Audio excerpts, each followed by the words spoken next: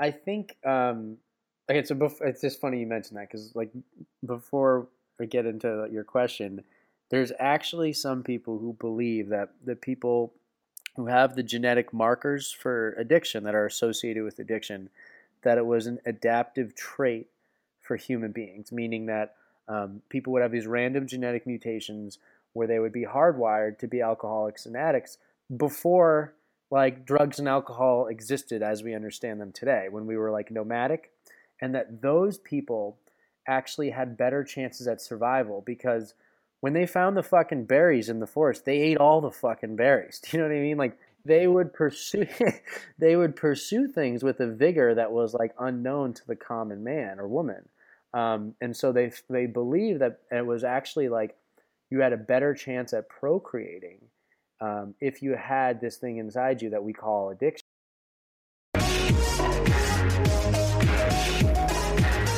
Welcome to the Scratch Your Own Itch podcast, the show about the things we think about but don't ever talk about. My name's Logan Tyler Nelson, and I'm your host.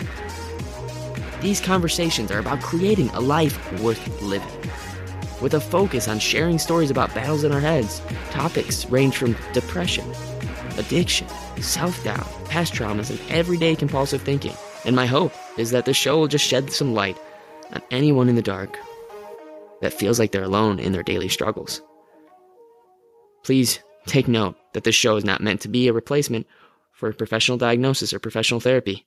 I am not a counselor or a therapist.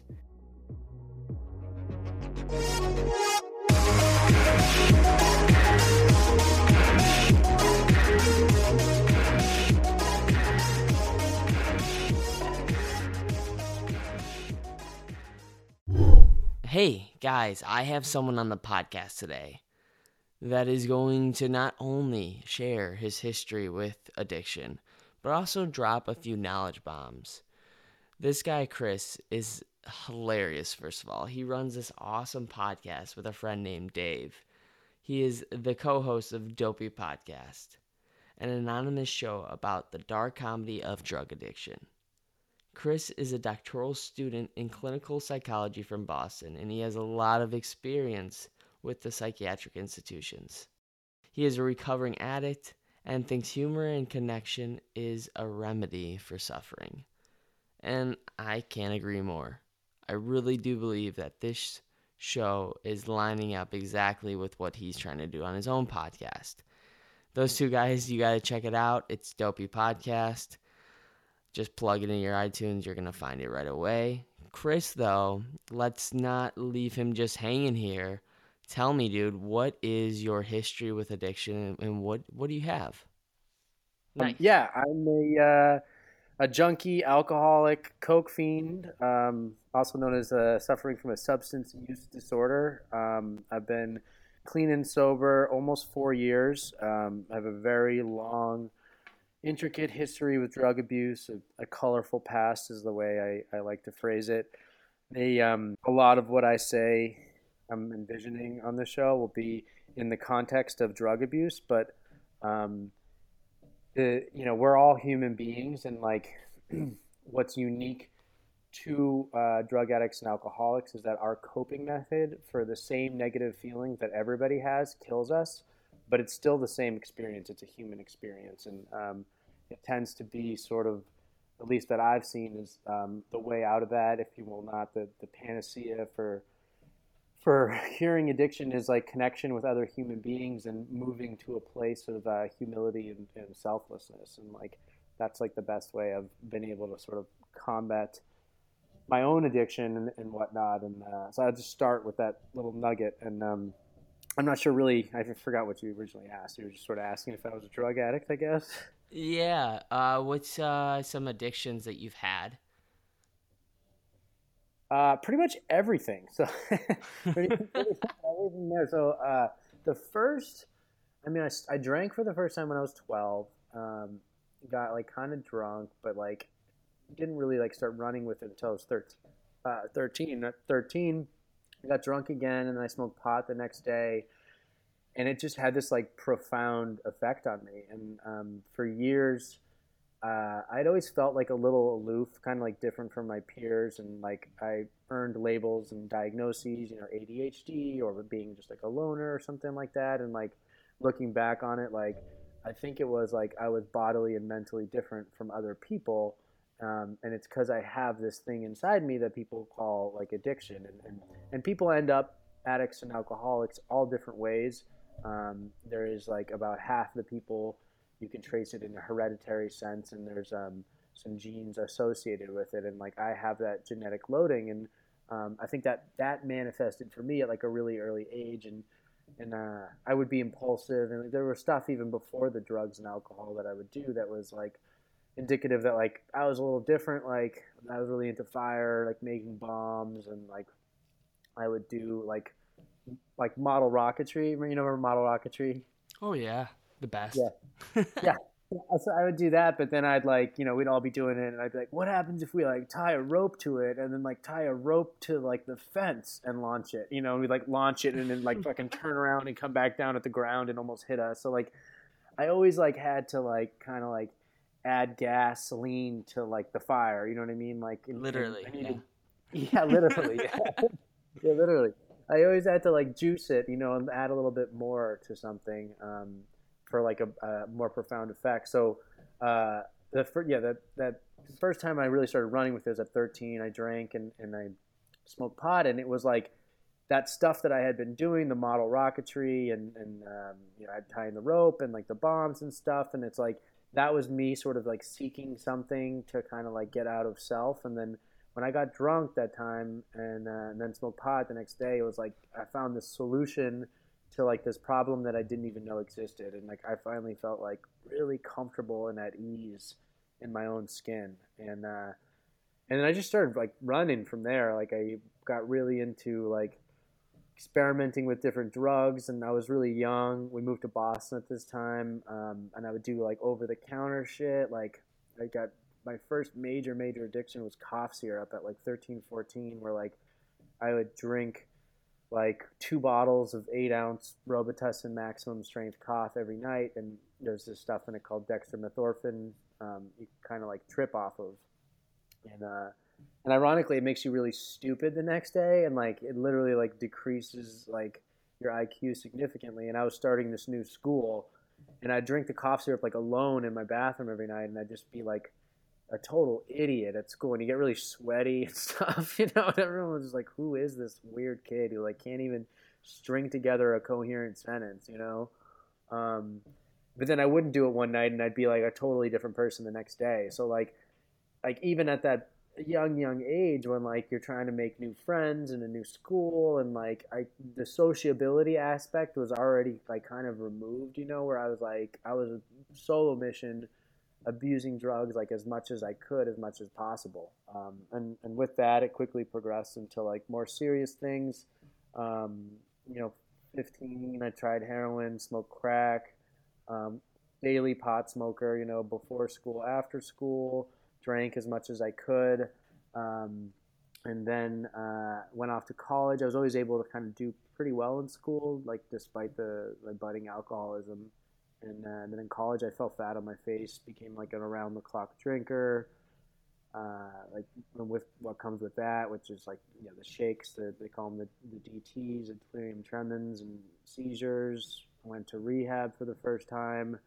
In rehab, somebody said like, "Oh, you'd never shot up. Like that's too bad." Like that was the takeaway I had from rehab, And so I left rehab, started, fell in love with the needle, and ended up just IV coke, IV heroin, and plastic bottles of vodka. That was my addiction for like close to a decade. So really ran the gamut. And then I was super into hallucinogenics. Pretty much abused every drug except for PCP. That's like the only one I never did, just because it wasn't around. Dude.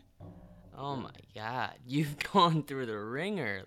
Like everything that is not to be overdosed, you pretty much overdosed on and became completely addicted to. And I have that recurring theme in my life with addiction. I mean, everything I find, I can't go like medium at it. Like that's just not within my personality at all. Like I can't just dabble with it. And Yeah, you need extra of everything. yeah, like I even have on my phone, man. Uh, it says on my screen that literally, that I'll read it to you. All you need is less. And this thing still doesn't remind me that all I need is less. I feel like I need more and more and more. And it screws up my relationships. It screws up my ability to get shit done when I need to get it done. But in a way, I mean, that's a perspective, right? Like, in a way, it's kind of a superpower, I guess you'd say. Because Yeah. once you get addicted to something that's good, like you get really good at it. Is there Totally. anything like that in your life right now where you're super addicted to it, but it's actually a good thing? I think okay, so it's just funny you mentioned that because like before we get into your question, there's actually some people who believe that the people who have the genetic markers for addiction that are associated with addiction, that it was an adaptive trait for human beings, meaning that people would have these random genetic mutations where they would be hardwired to be alcoholics and addicts before like drugs and alcohol existed as we understand them today, when we were like nomadic, and that those people actually had better chances at survival because when they found the fucking berries in the forest, they ate all the fucking berries. Do you know what I mean? Like they would pursue they would pursue things with a vigor that was like unknown to the common man or woman. And so they believe that it was actually like you had a better chance at procreating if you had this thing inside you that we call addiction. However, then man crushed grapes, they created booze, it started creating drugs, and those people started dying, killing themselves, by drinking to death and whatever. So it's funny you say that like, it actually is, there's some people who believe that. And I think I heard that on maybe Radio Lab originally, that it is like a strength. And today I see that in sort of anything I pursue, like it's mostly like I have a natural curiosity for sort of spiritual things.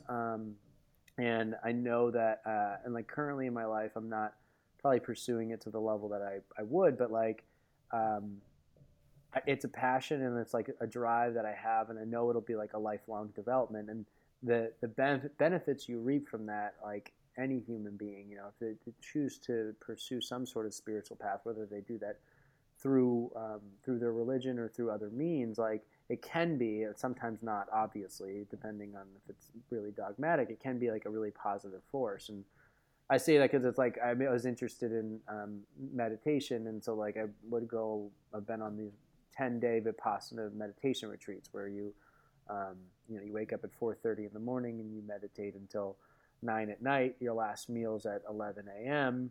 You don't communicate with anybody, and you're just silent all day. And it's sort of like, where's the mindfulness at? Like I want to mainline that shit, which is like I think is probably a positive manifestation of like my addictive tendencies, if you will. And I could see that even now. Like I'm pursuing a doctorate in clinical psych because it's like, oh, like I might as well go for a higher degree. That said, I'm an atrocious student. I have horrible ADHD, and I do well, but I don't apply myself the way I should have, and I cut a lot of corners. But me pursuing higher education at that level is in part, I think, like part of that whole thing you're talking about of doing things to access and it working out, in my advantage sometimes. When you say cut corners specifically, I need to know, just to feel less alone. Where do you cut corners? Well, if you're talking in terms of education, like I'll say, and I'll apply it to different facets of my life, but in terms of education, like, I'm taking 5 classes and doing like a full-time internship right now. And like the classes, they give you tons of readings. And I'd say we're a month into school and I haven't even opened my book for a couple classes. I don't even do the readings. I don't do the assignments. Um, Sometimes I might skim them, and it's just like I've kind of, and this is in part because I spend so much time in psychiatric institutions, and I'm 33, or the average student is probably 25 or 26. That I'm able to talk about it fluidly in class, but my peers, my classmates are going to outpace me at some point where like I'm always willing to say something and talk, where I won't get quizzed on like basically what I had to prepare for class, but it seems like I did, so I cut corners in that one sense. And then I got corners in a lot of places in life, and it's like I can do it in relationships, with a significant other, with a woman. Like I just like immediately wanted to be catapulted into like the next level, and basically not wait until, maybe not let it unfold organically or naturally.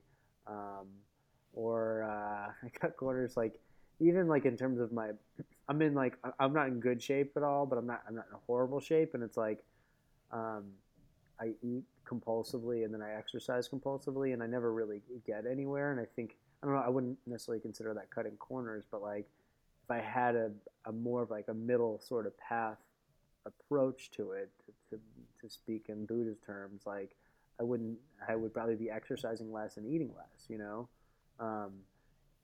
don't know if that makes any sense. No, it makes perfect sense, because I think everybody that has addictive tendencies like you and I, we fall into the all or nothing. Like I don't know if you saw the movie Wolf of Wall Street. Did you see that? Yeah, I dropped acid in the bathroom during it. That was when it was in the theaters. That was like towards the end of my using. It's actually a funny story, but yeah, I saw it. Hey, okay, I'm just real quick. Tell us this story. I gotta hear that. I don't mind it. We'll talk about it. Oh man, it's really okay. So this is for your listeners. I just want to preface what I say. Like I tell on my podcast with my co-host Dave, Dopey podcast. We tell funny addiction stories, and so this is actually one that I think is hilarious and I remember very clearly.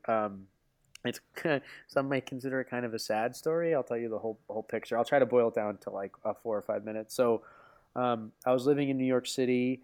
I had a girlfriend. We've been together for like a year and a half or so, and I had relapsed, and I'd been sober for maybe 2 years, and I had relapsed, and I wasn't supposed to be using. And I convinced myself that it was okay to take hallucinogenics, which is kind of this nebulous area in the addiction world where some people get sober and they can successfully use them, and in some ways it was actually indirectly the catalyst that helped get me sober. But I've forever kind of damaged my relationship with substances, and I can't successfully use it. But I convinced myself I could take LSD, and I had a bunch of LSD in my house, and I put some in my wallet, and I went to see Wolf of Wall Street with my girlfriend. And I was supposed to be sober, and first of all, the way people successfully use hallucinogenics in recovery is in sort of ceremonial, spiritual ways. They don't drop acid in the middle of a movie. And so I went to the bathroom, and I ate a bunch of acid. It was just really strong stuff off the dark web. And so we finished Wolf of Wall Street, which isn't a good movie to trip to. And we go back to my girlfriend's apartment, and the acid starts hitting, and I'm like, fuck, like she like is gonna know that like I took this. Like I can't hide it. It's like really strong. So I tell her, I'm like, hey, like Tina, like you wanna meditate? And she's like, okay. And so we meditate for 30 minutes. And this is, I'm have this plan in my head, and I'm like, I'm gonna tell her after we meditate that I feel like I'm tripping. So we meditate for 30 minutes. I open my eyes and I'm like, I was like, I feel really funny. And Tina looks at me and she's like, well, your eyes are huge. And I like pretend to go walk in the bathroom, and I look in the mirror and I'm like, oh my God, it looks like I'm tripping. And I was like, I think I'm having a flashback. And like the medical term for that is HPPD. It's hallucinogen persisting perceptual disorder, which some people very rarely get from taking hallucinogenics. So like I convince her, I'm like, oh, I'm having a flashback. Like the meditation must have triggered the flashback, but really I'm just tripping on acid, right? And so she fucking buys it. She believes it. And she's like, now you can just meditate whenever you want and trip. Like it's a good thing, And so I'm sitting there and I start peeking, and I'm looking at Tina, and I'm like, like I love this girl. Like I can't lie to her. And so I'm like, Tina, I got to tell you something. And she's like, what? I'm like, I took acid. And Tina's like, no, you didn't. She's like, it's just a meditation. You're confused. Like, she doesn't even What? believe me that I actually took the acid. And I was like, no, like I took acid, and like she's still like, no, you're so confused. It's the meditation that triggered like the flashback.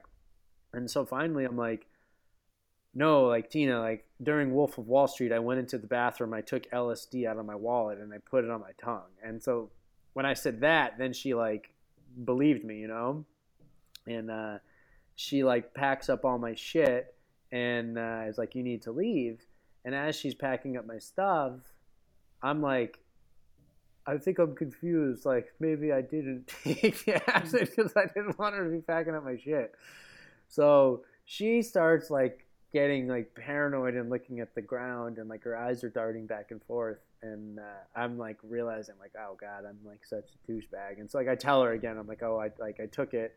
And so she gives me all my stuff, and I'd given her this like 50-pound cast iron pig as like a gift because she loved pigs. And I just remember staring at that pig tripping, being like, oh, like is she gonna give me that pig like to carry? Like, I might have to carry that pig around Brooklyn. Like, I'm like, like I am a pig, like I deserve to carry the pig around. Um, and then so she kicked me out, and I could barely cross the street, like let alone like get a cab or an Uber. And I remember going and getting on the subway and being like so scared. I had to like hug the side of the wall because I was depressed at what happened. I remember thinking like, and this is the real part about it, the scary part, that like I was gonna throw myself like in front of the train when it came in. And I remember literally hugging the wall at the it was the Morgan subway stop in Brooklyn in Bushwick. I remember hugging the wall, being like, I can't like stand near the tracks, so they might like just like I didn't trust that it would be a compulsion where I would like kill myself. Um, and so that was actually like a couple months before I stopped. Whenever Wolf of Wall Street was in the theater, so like that was towards the end. Dude, so I'm a little confused. You might have said it. Maybe I just missed something. Were you going to kill yourself because you just hated the state that you were in, or were you going to kill yourself because of just being rejected like that? I think it was the fact that like I mean, as you can tell from what I said, Logan, that like just drugs and alcohol have been the defining feature of my life since I was 13 years old, even in sobriety. It's like I work in that field. I'm becoming a psychologist to work in this field, but whenever I took hallucinogenics, I would have these sort of introspective nightmares that I needed to not take drugs. And so I told Tina, and like she kicked me out, and it was just like that introspective nightmare of what drugs were doing to my life, coupled with the fact that this woman that I had loved had kicked me out of her apartment, just didn't make like for a good recipe for me standing in front of like, you know, whatever, 10,000 pounds of steel flying 30 miles an hour down the track. Like I was not in a good state to be near there. And it was just sort of like, I didn't trust myself in that moment, almost like it would be like an OCD thought to just do it. You know what I mean? It was like I was, I didn't, almost didn't feel like I was suicidal, but it felt like I might commit suicide compulsively on the substances. So when you had that thought though, because that's it's wild how it all builds up like that. Because I know for me, when it's all about like, I do believe in the sentence, out of sight, out of mind. But man, you can get creative when you really want to kill yourself. Um, I know for me though, whenever I did go that, like whenever I crossed the line, as far as like in my head, I actually feel like I did kill myself. Does that make sense at all to you? That you maybe feel like sometimes you did kill yourself, like that night, but then you woke up and it was all just like, I know it sounds like a trip right now to talk about that, but like a sort of in your head, you already killed yourself. So you know what it's like to kill yourself. So when it actually happens, you have no, that's the one thing in life that's certain. And that's why it's not a very discomforting thing to talk about anymore, is just because you've already gone through it in your head, Am I making sense? Yeah, it's almost.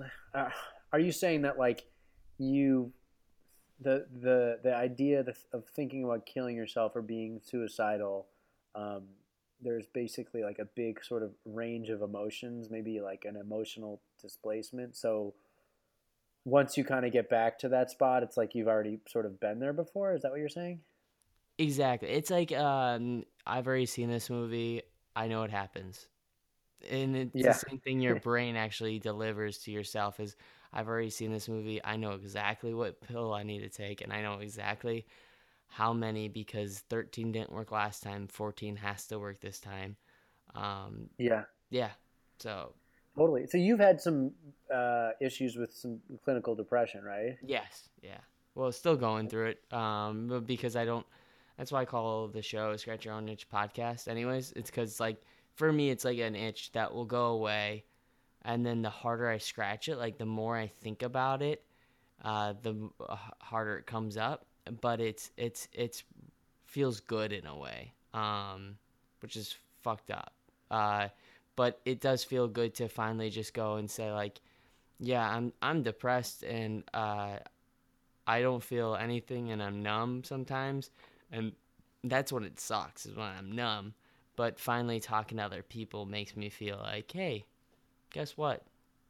I actually do feel things. Like I feel things Yeah. again. Like this is good. This is awesome. Like because my emotions have been such a good compass for me my entire life. But when it's not there, the whole like purpose thing, the whole passion thing, the whole just wanting to be anything goes out the window. If that makes any sense. No, it totally makes sense. I don't. I'm other than ADHD and I had a brain injury and the addiction. I don't have any co sort of morbid stuff. Like I don't suffer from an anxiety condition or depression, but I've been situationally depressed because of like where I put myself a lot and also untreated alcoholism. um, like it's extremely depressing. Yeah. But I had one period in my life where I got so depressed. Um, I remember I went 10 days and all I ate was 100-calorie Yoplait yogurt and water and Diet Coke for like 10 days, and I just sat in my room, isolated, had the lights off, and was extremely, extremely depressed. And ironically, I was on like 6 different medications. I was on like the most medications I've ever been on in my life, and like I just like didn't want to do anything. Like I couldn't even move. I couldn't function. And it's um, I wouldn't wish that on anybody. And it's like it's funny to talk about it today and look back at that because it's like I haven't been there in like a long, long time, and like I attribute that to like the work that I do in recovery, because I can get back into those states if I don't take care of myself and have self care, which I guess you'd call scratching your own itch. Thanks, my friend. Thank you for plugging Yeah. that. No, yeah. I mean, it's really odd too that like let me ask you this: what's your relationship with your body, like body image? I'm sorry. What's my relationship with my body image? Yeah.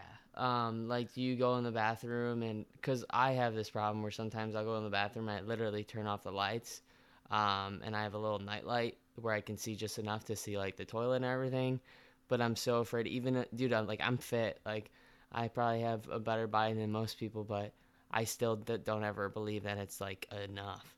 And Yeah. still, like I'll just go in the bathroom, turn off the lights, just so I don't have to stare like so I don't see the mirror, man. Like I don't want to see myself in the mirror because I hate it. I hate the look. I always feel like it can be better. Do you have that at all? No, I definitely do. I don't think I have it to the same degree. Well, first of all, from the picture for your podcast, you're a very handsome person. So let me just start Thanks, with man. that. Um, that they So I'm 6'1", and I oscillate between about 190 and 215 pounds, and like I said, I'm a compulsive eater. I'll eat 1,000 calories in the middle of the night at 4 a.m. I still do that routinely, and then I'll kind of work out laboriously. Not even really like I'm too lazy to lift weights. They're really heavy, so I'll just like do the elliptical, but I'll do it for like long stretches, and I never really get anywhere. And it's like I'm never really comfortable with my body's appearance, and it's also like I could never get like a six pack, or like for me to lose weight and get abs, I would have to get to down to like 160 pounds, and then my face gets really sucked up, where I'll look unnatural because my face will look really skinny, and so like I always am like that's like a concern, and like even like I'll want to like and I wouldn't consider myself like I joke around and I'm like, oh, I'm fat, and like I definitely have like a love handle and stuff, and but I'm I'm what like people would consider like a normal body, and it's like I'm still like ashamed of it, like when I first start to be with some people, like I'll want to like keep my shirt on, having sex and stuff like that. So there's definitely like body image issues with that, and it's hard to admit that, I think, as a man. Oh, dude, I mean, it's the worst when you I mean, when you go and you're doing the whole thing, you're showing off the family jewels and everything like that for the first time, and then all of a sudden it comes down to taking it off the shirt. I mean, dude, I had that all throughout, even while I was in shape. Like, I hated the fact that they were putting their hands on my body where I felt insecure about, and like even if I saw people that had bodies that were quote unquote more out of shape than mine, I still had this disbelief, which it sounds like you do too, this disbelief that you need to work out more and you need to work out harder because that's the only way to get it. Like, and Totally. it's so fucking frustrating in that way. Like, why can't the answer just be work more, reward more? That's a hard word It's to like say, but enough is never enough, is what they say for addiction. It's the same for your body. If you have issues with your image, it's like there's no such thing as like the perfect body. not at all, not at all. What about as far as one thing that I always like talking about with addiction is um, your ability to see the addiction coming. Do you ever see it coming, or is it just kind of blind swipe you? Um, well, I think now I'm more aware of my addictive tendencies as they relate to food and process addictions. And process addictions could be any sort of behavior that you take to an excess. And those are things that can disrupt my life, but they're not going to turn it upside down. I'm not going to end up on the street homeless. I'm not going to go to jail because of it. Um, so I'm sort of aware of those, Mile. Addiction in general, in terms of like, there's a saying that they use is like, the relapse happens like months before like you pick up, because like it's more like a mindset, and it's like you stop doing the sort of self-care positive interventions that are healthy. And I think for me, at least, I want to speak personally, my mindset starts to shift, and I'm just not even aware of it. And like I start becoming sick. I choose to call it spiritually sick. I mean, there's people who don't necessarily resonate with that language or that sort of avenue to recovery. But when I become spiritually sick, the addiction can arrive like without me even seeing it. And the beauty of like being a good person, of actualizing in your life and living along by spiritual principles, is that if anything kind of sort of creeps up addiction wise, like I can see it, I can acknowledge it, like I'm aware of it. But once I stop doing those stuff and I just sort of like try to just like be the default sort of human that I am, and not work at like becoming and being a better person, then all of a sudden it'll just be like I'll find myself like craving again. And that doesn't necessarily mean I'll even pick up, but it's like once I get to a point where if I have a craving for a drink or a drug, like an actual visceral response, like I need to put a chemical in my body to feel better, that's like I'm in a really fucking dark place. Like, um, and it takes a while. Like if I just today stopped doing everything and just was like white knuckled it and like started being a self centered human being, within a month or two, I'd probably have one of those visceral cravings. And at that point, it's like I really need to do something to like change my mindset, or like I'm gonna pick up and then all bets are off. Like you don't know what happens. Dude, oh my God. Oh, like all this stuff about like triggers and all this stuff about what speaks to me is this I've never heard of this. What do you call it? The spiritual Sickness. spiritual sickness. Some people call So it a that's spiritual malady. That's like a 12-step language. okay. Yeah, I went to outpatient rehab, not never inpatient. Maybe that's above outpatient grade language.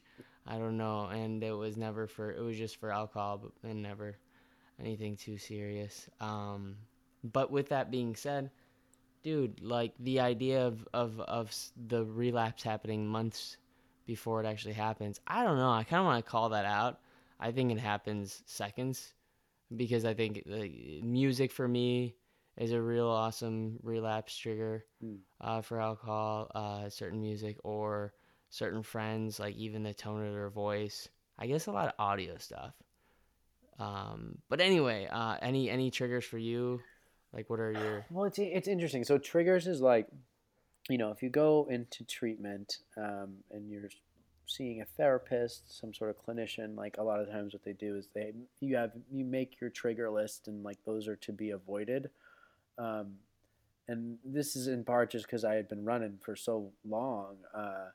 Like the trigger list wasn't necessarily helpful for me, and that's not to say it's not helpful for other people, because I had reached a point where fucking everything was a trigger. I don't like, let's say you speak of even internal triggers, like emotionally, like, oh, I don't feel good. Like I put something in my body. I feel restless, irritable, and discontent. I put something in my body. I feel bored. I'm going to put something in my body. I feel good. I want to enhance that and put something in my body.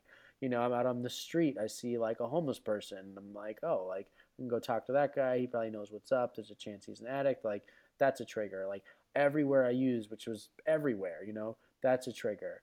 Being romance and finance, those are triggers. Relationships, triggers. Like every single thing had become a trigger in my life. So like, if I was to avoid my triggers, I would have to avoid life entirely at that point. So it's like, I I needed, and that's not to say that I still don't like I don't like going to. There's certain things I just don't like doing, and I don't even consider those triggers at this point in my life. Where it's like, um, I actually like going out with 1 to 3 people and them getting shit faced. It's actually enjoyable for me. But going to a bar where people are taking shots and there's loud music and it's 20 people and I don't know any of them, that's just not fun for me. Like, and if I had to do that every night, probably after a while it might become like triggering. So, but like I just look at it now as just like that's not pleasant. It's not something I want to put myself through because it causes anxiety inside me. But like I don't consider it a trigger of me going out. And even like when I got sober, I went through a rehab, and my first job I had after the rehab was making syringes for this company called Becton Dickinson. And I ran these injection molding machines, and I'd make literally like a million syringes a week. The bundles, the plungers, and barrels for the syringe. And so I made, and there's the same exact things I used to get high. And everyone's like, oh, you're going to be triggered. You're going to be triggered. And I thought that too. I was like, I am going to be triggered. Like maybe I shouldn't work here. And like my counselor was like, just no, like go there, be honest and talk about it. And I went, and I was triggered at first. It was like, I saw the syringes and I was like, I used to use that to get high.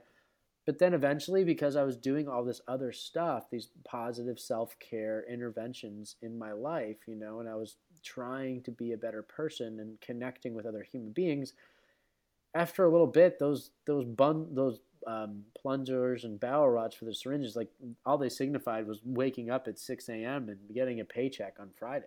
Like it was the association with it totally went away, and that's because I had a reason to go there. It was like a job, and so I guess I just sort of ask, what's my reasoning? Like for you, like are you intentionally listening to music that you have associated with drinking because you want to get drunk, or because like you want to feel blue, and then sometimes that breed or strand of feeling depressed is like you associate with drinking, like drinking to the blues, whatever, it's like but I really think that like we as human beings are pretty versatile, and we can, as long as we're have the proper intentions, um, we can like retrain ourselves to not even be triggered by the things would be originally associated as a trigger.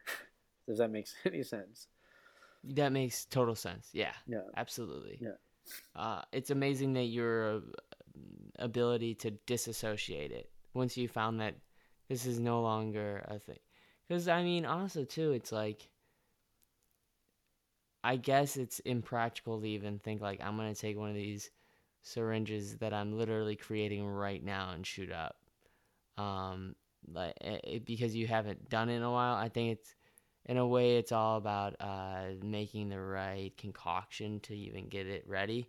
I'm speaking below my level of intelligence right now, meaning that I don't know much about heroin, but I'm sure it's not the easiest process to just take one of those syringes out and then shoot up. Like, it takes some steps, huh? Yeah, you gotta. You don't even have to cook it really with the powder. Everyone cooks it, but you don't have to. But you gotta, put it in a spoon or bottle cap, add water, draw it up, and then it's like you gotta get the syringe, which is separate than buying the dope. So yeah, it's a process. Yeah. Um, so it sounds like there's more like work to do than just, I guess, do it right there and then. What I'm trying to wrap my head Yeah, around. and also, but I mean, to circle back to what you're saying and sort of about if I had my main drug of choice was IV cocaine, and if I had a syringe loaded full of cocaine, um, right in front of me, and like there was some weird scenario where I had to sit there with that syringe in front of me, and nobody else was in the room, and I had to sit there for hours. Eventually, I'd fucking want to pick it up and use it, and like and it's because it was so impulsive and triggering, if you will. So like there's and that situation I would avoid because there was just such a strong association with it. And even like for my podcast, Dopey Podcast, I used to post on the opiates subreddit sometimes. Like occasionally, I'd post a new episode come up, and the opiates subreddit people post pictures of the injections they're about to do. And there was this one injection once, and it was like the guy had like 80 units of water out of 100, which I mean, unless you an IV user, that's like a lot of water. You wouldn't use that much. And I saw it, and I was like, saw the picture, and I was like, like guy's using too much water. And then he wrote beneath it what he actually had in the shot, and it was like a bunch of Dilaudid and like a bunch of cocaine. And I was like, oh, like maybe actually you need that much water. And like I went to sleep, and then I woke up the next day, and the first thing I thought about was that picture of that injection of that shot that guy was about to do. And I was like, I just shouldn't go on the opiate subreddit anymore. So like, as for everything I just said, there are still things that like trigger wise that I would avoid in my life today. Wow, dude, that is huge.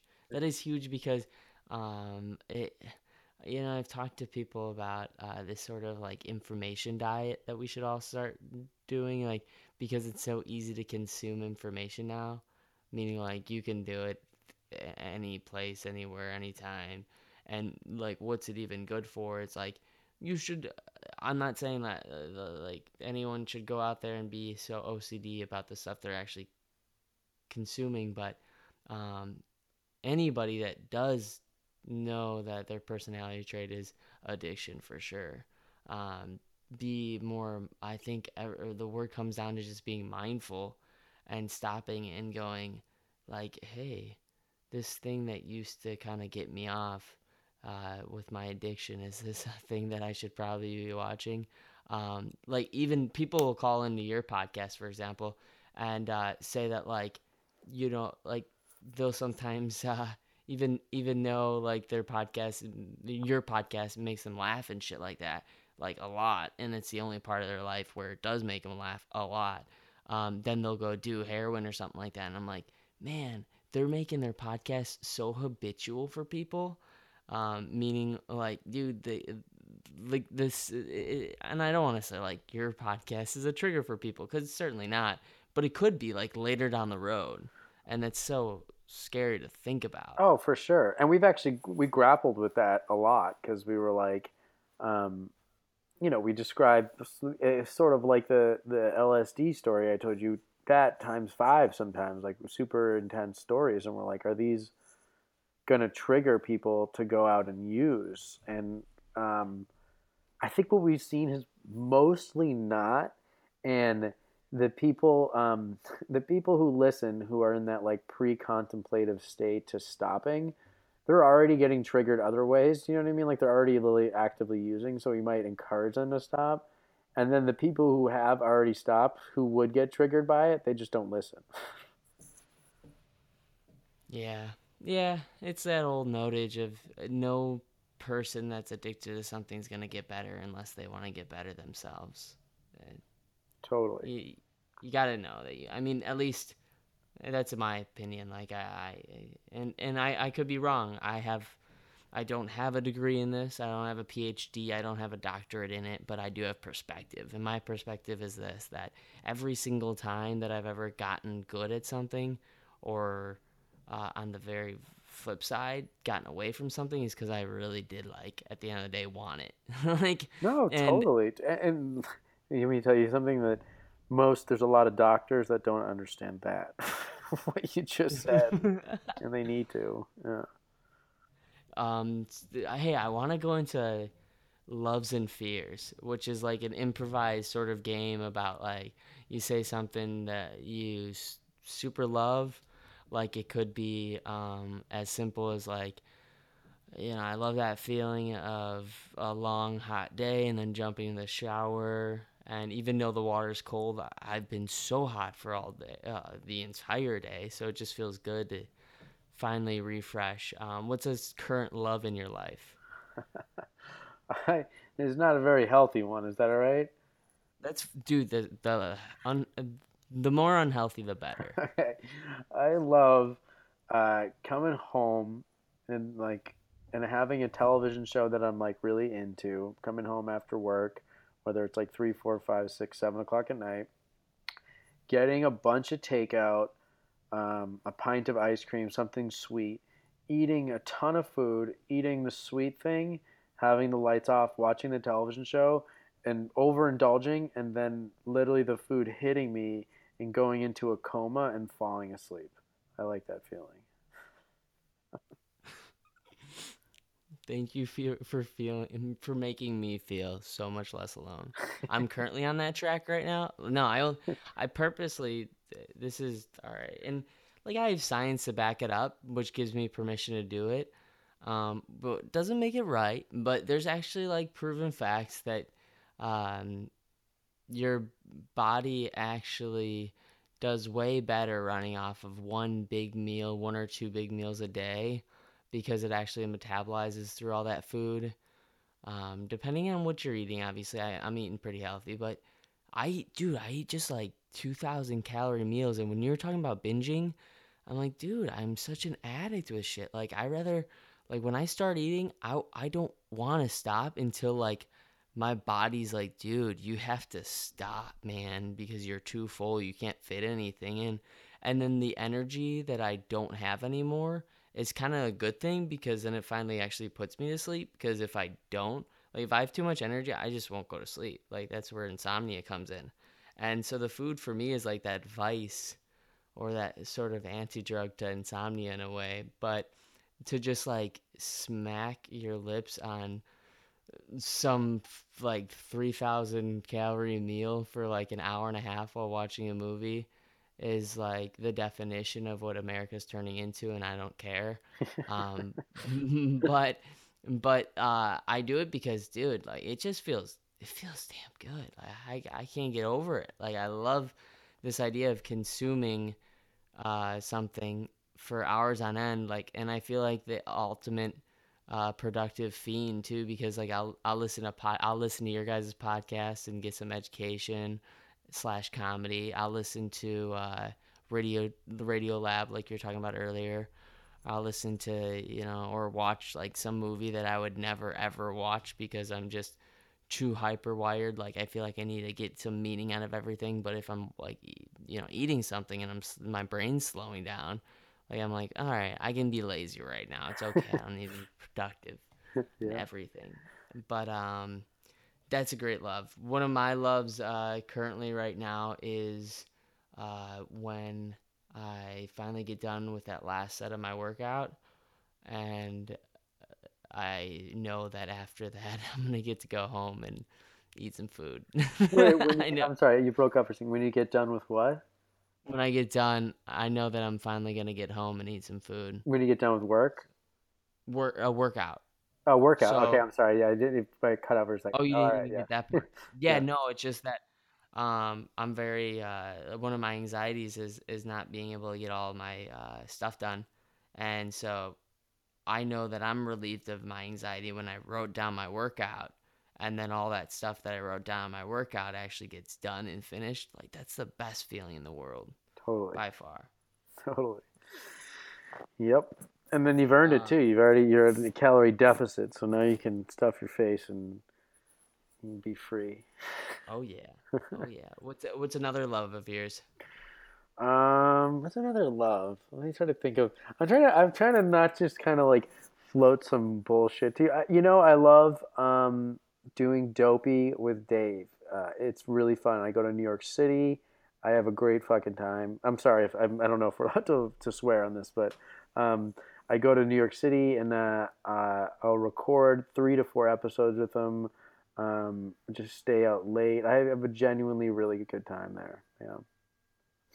Yeah, you're not allowed to fucking swear, man. So please, I'm gonna actually have to erase this entire fucking episode. This that sucked. No, but that's awesome to just connect with someone. I think um, about something that is so relatable is the best. Yeah, Absolutely. totally. And that's not dopey, dude. That's not dopey at all. Like I think that's it's kind of okay. I seriously didn't need to pun that at all. That's actually super awesome. I didn't mean that's so weird that I just did that. Yeah, Anyways, no, it's not stupid or anything that you say something like that because that's you guys are.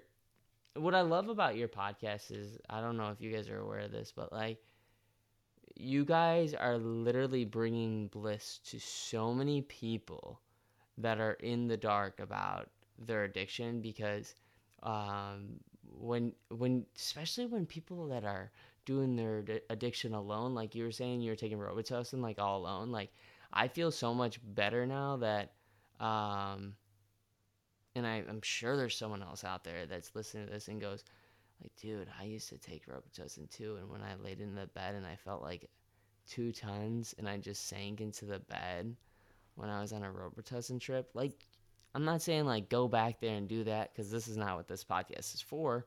But what this podcast is for is making you feel like you're not a dummy for doing it and you're actually smarter and wiser because of all your mess ups. totally. Yeah, I agree with that for sure. I wouldn't go back and change. Um, some people ask me that would you go back and change things from your personal history and and notably my addiction, obviously, and like I wouldn't do that even with all the consequences. Totally. Yeah. What is something though? I gotta ask you. What is something that you fucked up so badly on lately that you would change?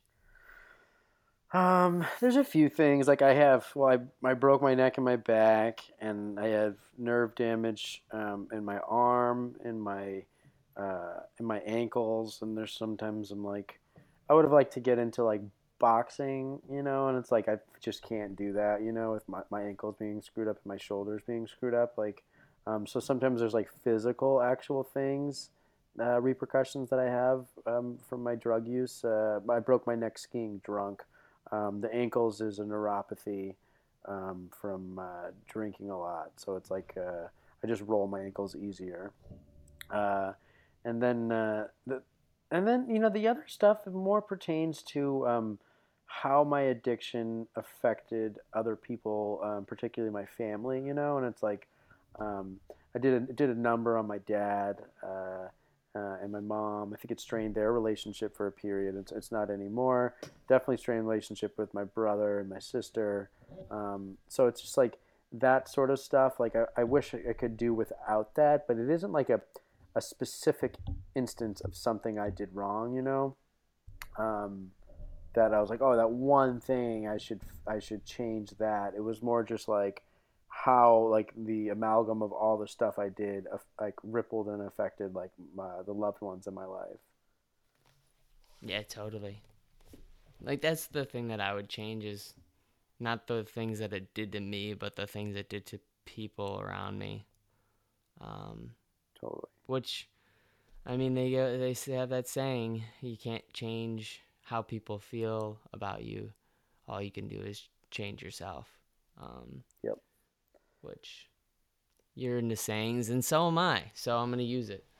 Um, um, uh, dude, what are some fears of yours? A fear could be one of my fears is certainly that all this stuff that I try to do with writing blogs, like even though it's cathartic in the sense that it feels good to write about depression, it feels good to talk about it, but at the end of the day, like it's not gonna actually save a damn person. Like it's just uh, almost like masturbation. All it's doing is pleasing myself in the moment, and it's gonna be for nothing. Well, that's one of your fears. Yeah, for I sure. no, it's funny because Dave and I talk about this for Dopey, where it's like, we're like, what if the greatest thing Dopey ever does, and we did this talk about this in the beginning, is like just help keep us sober. And so for one, it's like even if all it does is have a cathartic, good experience and help you with your depression, that wouldn't be the end of the world. But I'll also tell you, just from like listening to your voice and hearing your perspective, like that fear is unfounded. It's definitely going to help people out there. I hope so. That's my only Yeah. hope, but that's all I can do. Like, it's just that's what I hate about life the most. Yeah. Is I just don't know, man. I just don't know. So, Yeah. yeah. What about you, Uh, man? What's your fear? I think ultimately, I think the root of my fears is like it's usually being alone, and it's that I'll make choices in relationships, with a significant other that aren't the right choices. That I'll pass up or I'll self sabotage, um, you know, something that I shouldn't do. Uh, and I kind of like you get sober and you think everything's gonna be right, and perfect, and then it's like I still have so much more growth to do myself. And one of the ways that comes out is like um, trying to like be with somebody, have a partner, and be with that person. And it's like I I'm afraid that my own insecurities or my own immaturity or my own fears will get into will sabotage something that could be beautiful.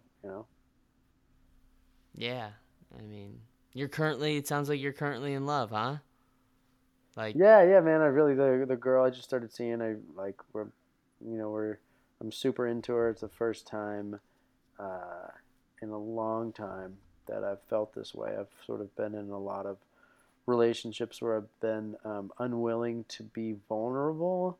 And the weird thing is, it's like I don't want to like surrender sort of control, and I'm doing that in this one. But like with it, it's sort of like you experience new highs, but then it's like you can experience new lows. Whereas in all my previous sort of relationships, I would just I was like always like a nice, pleasant guy, and I would never cheat. I'm loyal. I'm a very giving person, but I also wouldn't give all of myself emotionally, and I'd retain some sort of control there. And then like because of that, like you never really love somebody deeply. You also can't get hurt. So now it's like um, I'm trying to love more deeply, but that also means I could get hurt more deeply, and like that's been hard to deal with. It's been scary to deal with. Why is it that love is like that? It's like when things are great, things are great, but when things are bad, they're fucking bad. Like Yeah, it they're can pretty just bad. like it's just I guess because we've been talking about addiction with this show, like it is just like addiction, man. When you're in it, you're in it, and it's feeling good, and the highs are high, and the love is good, the sex is good, the sort of the text messages that you send to each other all the time are amazing. Like even rereading them gives you the same bliss as reading them for the first time. And then all of a sudden there's this thing that happens where it's just like when shit hits the fan, it's just like I don't know how people stay married for like 25 years. Like I'll find out when I find out, but that idea of just being medium with things and being like just kind of like, oh yeah, we're together, but we're not really together. Like we're not like having this crazy awesome sex all the time. We're just kind of like I fear that. That's actually a huge fear of mine.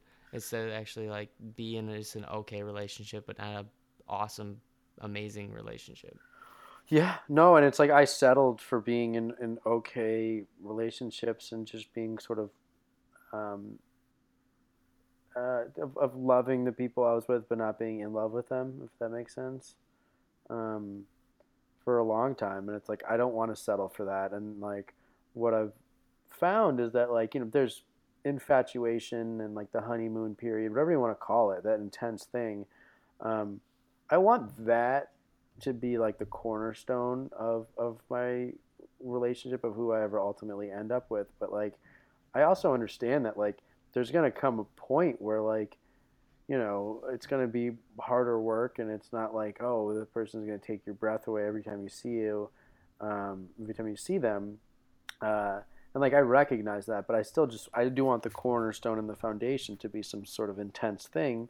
And maybe it's because I'm like 33 and like I'm at a point in my life where like I'm willing to see that and like put in the work and like find somebody I'm compatible with and settle down. And it's like I think men kind of get there a little slower than women. Maybe it's a biological thing. Yeah, No, it's so true. I think, yeah. yeah. Is your girlfriend currently older than you or younger? No, she's my age. Yeah, she's She's a your little younger. Yeah. okay. Yeah, it's I don't know if that's true though. Totally, I think it's a good theory, but if you actually believe that theory right now, that's dooming you for failure, and I don't want you to think that. Yeah. No, I'm saying I'm old, so I'm ready. That's all. You're ready. You're ready for it. I Yeah, got you. I consider Oh myself old now. yeah, dude, 33. You consider? I guess it's all perspective, but Yeah. yeah, um, I don't think you're that old, my friend. Not at all. Any other fears that you have? Um, any other fears? I mean, I have like, I guess simple, smaller things, but like, the real ones that like control my life is the one, I think fear of being alone, fear of being a failure. Those are some of like the real deep seated stuff. Um, I mean, I don't like spiders. I mean, if that's what you're asking. uh, No, no, not an arachnophobe. what about No. you? Any other fears? Yeah, for sure. The fear that my dad will die, and I don't know what I'll do without him, at all. Yeah. Just because of my I have agoraphobia, which means I don't get out very much. Which sounds really like horrid for anybody that's listening right now, and it's actually amazing. Like you set up these little things within your comfort zone, and these things that still make you connect with people even though you're not going outside all the time. And I have like a hard time like going to, for example, grocery stores and feeling like someone's gonna attack me at any moment. Like even good people, like even like someone from like the movie Pleasantville, someone that just is kind. I feel like they still have this ability to like hurt me. Yeah. And I could take care of myself. It's just like I would never want to punch that lady or hurt that person because I know what happens to me when I do lose control. Hmm. And that anxiety keeps me in a lot. And my dad right now, it sounds ridiculous talking about it out loud, but No, like it's not ridiculous. he takes care of me so much right now. And he gets me groceries if I need to get groceries. Like if I'm just not feeling up to going out, like I can. I'm totally capable, but he knows that it gives me anxiety to do stuff like that. Or he also is just there for me when I need like, hey dude, like I need to just talk to someone about this shit that's on my mind when I don't have other people to talk to, like just the real deep shit. I guess what this podcast is about, I definitely fear just him not being around though, to let me be me, because I don't know how many people would deal with someone that's like binging on food every night, that's like a workoutaholic that always has to be like moving like constantly. Like I have a little exercise bike that I'm just constantly doing work on. I have these obsessions with that one big meal a night, and I just want to be totally alone. Like don't bother me at all, please. Like while I'm eating, like I find this to be the only time where I can get like total peace to just do me, if that makes sense at all. Totally. Yeah, and I can relate probably on the same level with the agoraphobia thing. Is like, there was periods where like I just wanted to be, and it wasn't necessarily a fear of like open spaces or fear of people as much as it's just like extreme isolation and me just wanting to reject connection with any other human being. And like, I don't know if with the agoraphobia piece, is it hard to connect with other people, or um, is it just really related to going outside? For me, right now, it's just going outside. I had that for a little bit, where I would try to talk to someone and I'd make such a complete fool of myself, thinking I actually made a fool of myself, which I probably didn't. Yeah. But inside your head, you did already, which is the same thing as actually doing that. So, like, I would, this is, I think, why a lot of writers become agoraphobics, is because they're really good at writing down what happened in their head, and then they tell themselves really awesome, fanciful stories. So I was doing like the best writing of my life during that time. But as far as like getting out and actually like having human like connection, I'll tell you what, dude. Like I would actually have connection for the first time in like 6 days of not talking to someone, and just someone's voice, their vibrations of their voice would give me tingles up my back, like making me feel like I was having an orgasm, which is Oh really my fucked up. god, that's But crazy, dude. that's just how strong the stimulus was to my body, of actually like sitting there being with someone and hearing their voice, because I wasn't getting that from like a real thing other than just like movies or TV shows or a podcast. Like the actual organic, like face to face contact would give me the same sensations as an orgasm just listening to them speak, which was really wild. I've never shared that before in my life, by the That's way. really cool. You should write about that, man. You gotta resurface back in the beginning of a podcast and talk about that because that's really interesting. Well, you brought it out of me, dude. I Yeah. didn't. Yeah. Um. Yeah. So, yeah, that's a thing. I mean, I would I would say that isolation is the best thing and the worst thing for anybody. It can be the best thing because it can really hone you on what you love in life, and it can also take you away from anybody that really matters in life. Do you know what I mean? Totally. Yeah. Um, But dude, this has been great. This has been awesome. I would love to talk to you all day. You shared so much, dude. So much, Chris. Thank you. I'm gonna continue to listen to Dopey podcast because it does. Even though I feel like a freakazoid when a lot of the stories that you guys share on there, I'm eating away. I just want you to know I'm painting this picture for you. I'm literally eating mountains and mountains of vegetables and mountains of eggs and loading them up with fake sugars because that's a weird fucked up thing that I currently have in my life where I like using fake sugars on my food. But I love your podcast because it's able to do this thing where it's so cathartic to hear somebody have these problems with addiction and go like, hey, like you're not the only one. I know I've talked about that a lot. Like just not feeling like alone is a big reason why I do this podcast. It's the one sole proprietor I think of what's going to make this world a better place is just feeling a little bit more connected. I have a little like quick rapid fire questionnaire that I'd like to do with you, is if that's okay with you though. Of course, And yeah, then we'll man, end of it course, out. whatever. Awesome.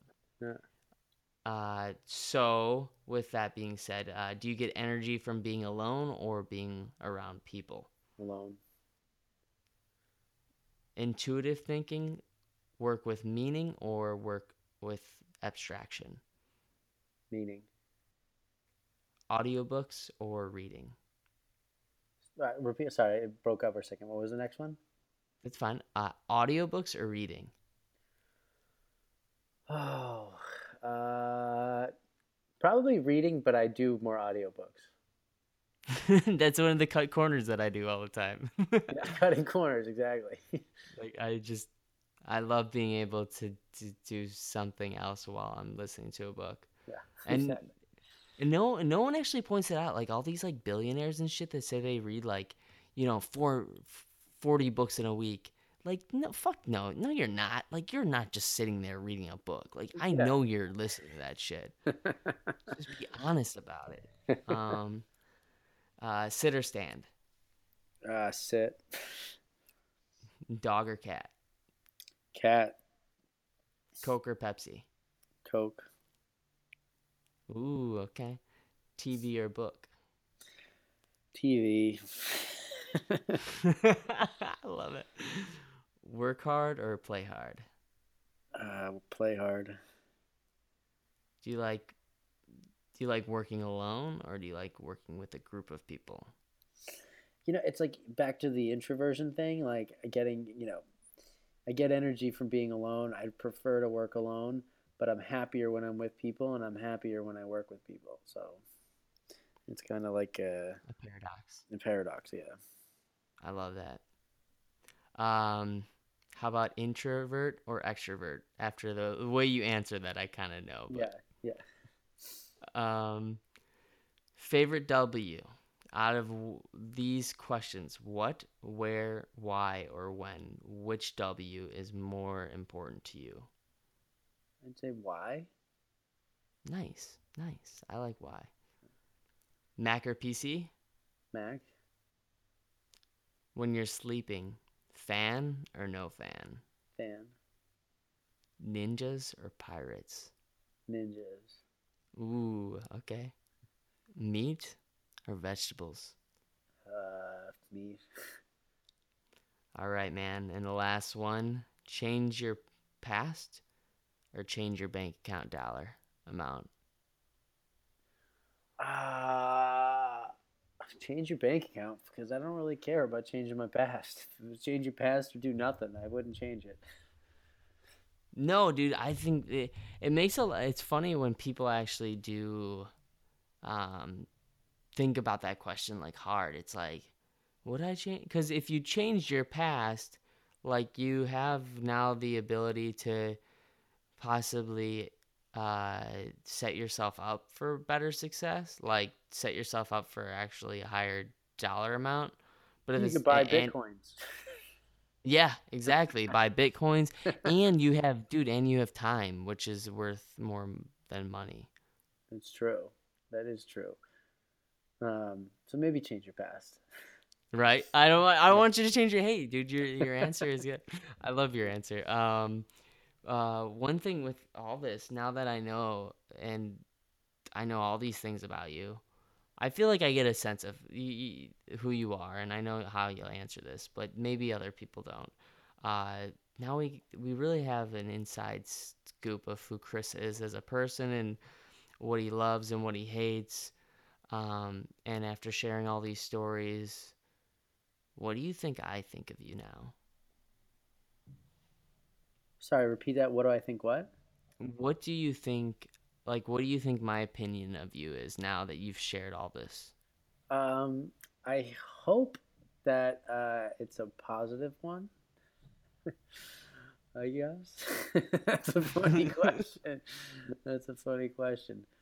No, Um, I'm just experimenting with the question. Someone asked me the other day that question. I was like, dude, that's interesting. I want to throw that on someone, see what they say. yeah, it's a hard question to answer. I mean, I hope it's a good one. I'll just leave it with that. Well, it is, dude. Like, I love this conversation through and through. Like I said, I could talk to you all day. I hope one day maybe I could, like, I don't know, guest star on Dopey Podcast if you guys ever want me on. I'd love to do something like that. Or uh, you could come back on with Dave. That would be super dope too.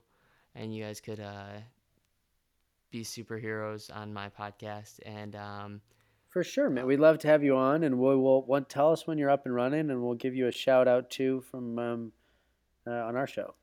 dude, thank you so much, dude. That'd be Yeah, awesome. yeah. That's awesome. So you guys have been listening to Scratch Your Own Itch podcast. Chris definitely helped a lot of you feel less alone. I know he did me.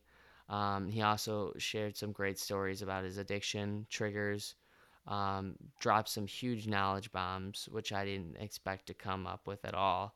This guy, even though he feels like he cuts corners and he that has this huge, awesome, innate ability to still gather amazing information from his classes that he's currently taking, or I think just I think it's just, dude, I think it's you um, having a real good technique of the way you learn versus what the quote unquote way is to learn. Um, I think you have a very good way of learning that works for you. Even though Yeah, you, yeah. I think it's working. yeah, It's working for now. I'll change it if it stops. yeah. So keep doing what you're doing, except don't do anything bad for yourself. Um, but even those little bad things, sometimes we got to kick ourselves in the ass. And then we just got to be smart enough to realize that we are kicking ourselves in the ass and we shouldn't keep doing it because then our ass is going to hurt so much that it might fall off. And we don't want any of that stuff. Not at all. Um, Totally. but I'll Oh, awesome. say goodbye and we'll be in touch, right? Yeah. Thank you, Logan. Man, this was great. It was a pleasure, honor, and a privilege. Thank you, Chris.